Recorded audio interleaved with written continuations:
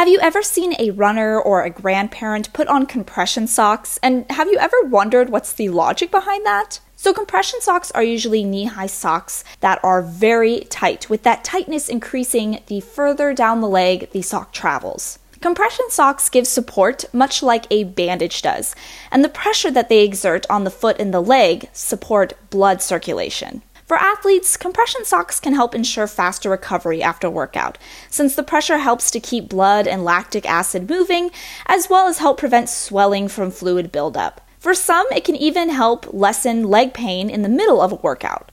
For older individuals, socks can be helpful for those with or looking to prevent spider or varicose veins. By compressing the lower limbs, these socks help the body pump deoxygenated blood back up to the heart as it fights the pull of gravity. Regardless of your age or activity level, compression socks can be helpful for anyone, especially if you are traveling. If you are going on a long flight or you are in the middle of a long car ride, if you are too stationary for too long, you are at risk of getting swollen feet, ankles, and heavy legs. It turns out not only the elderly can get edema, you are at risk too. And a nice pair of compression socks can help prevent this. This has been the Nutrition Nerd. Hopefully you learned something new today, and I will catch you in the next one.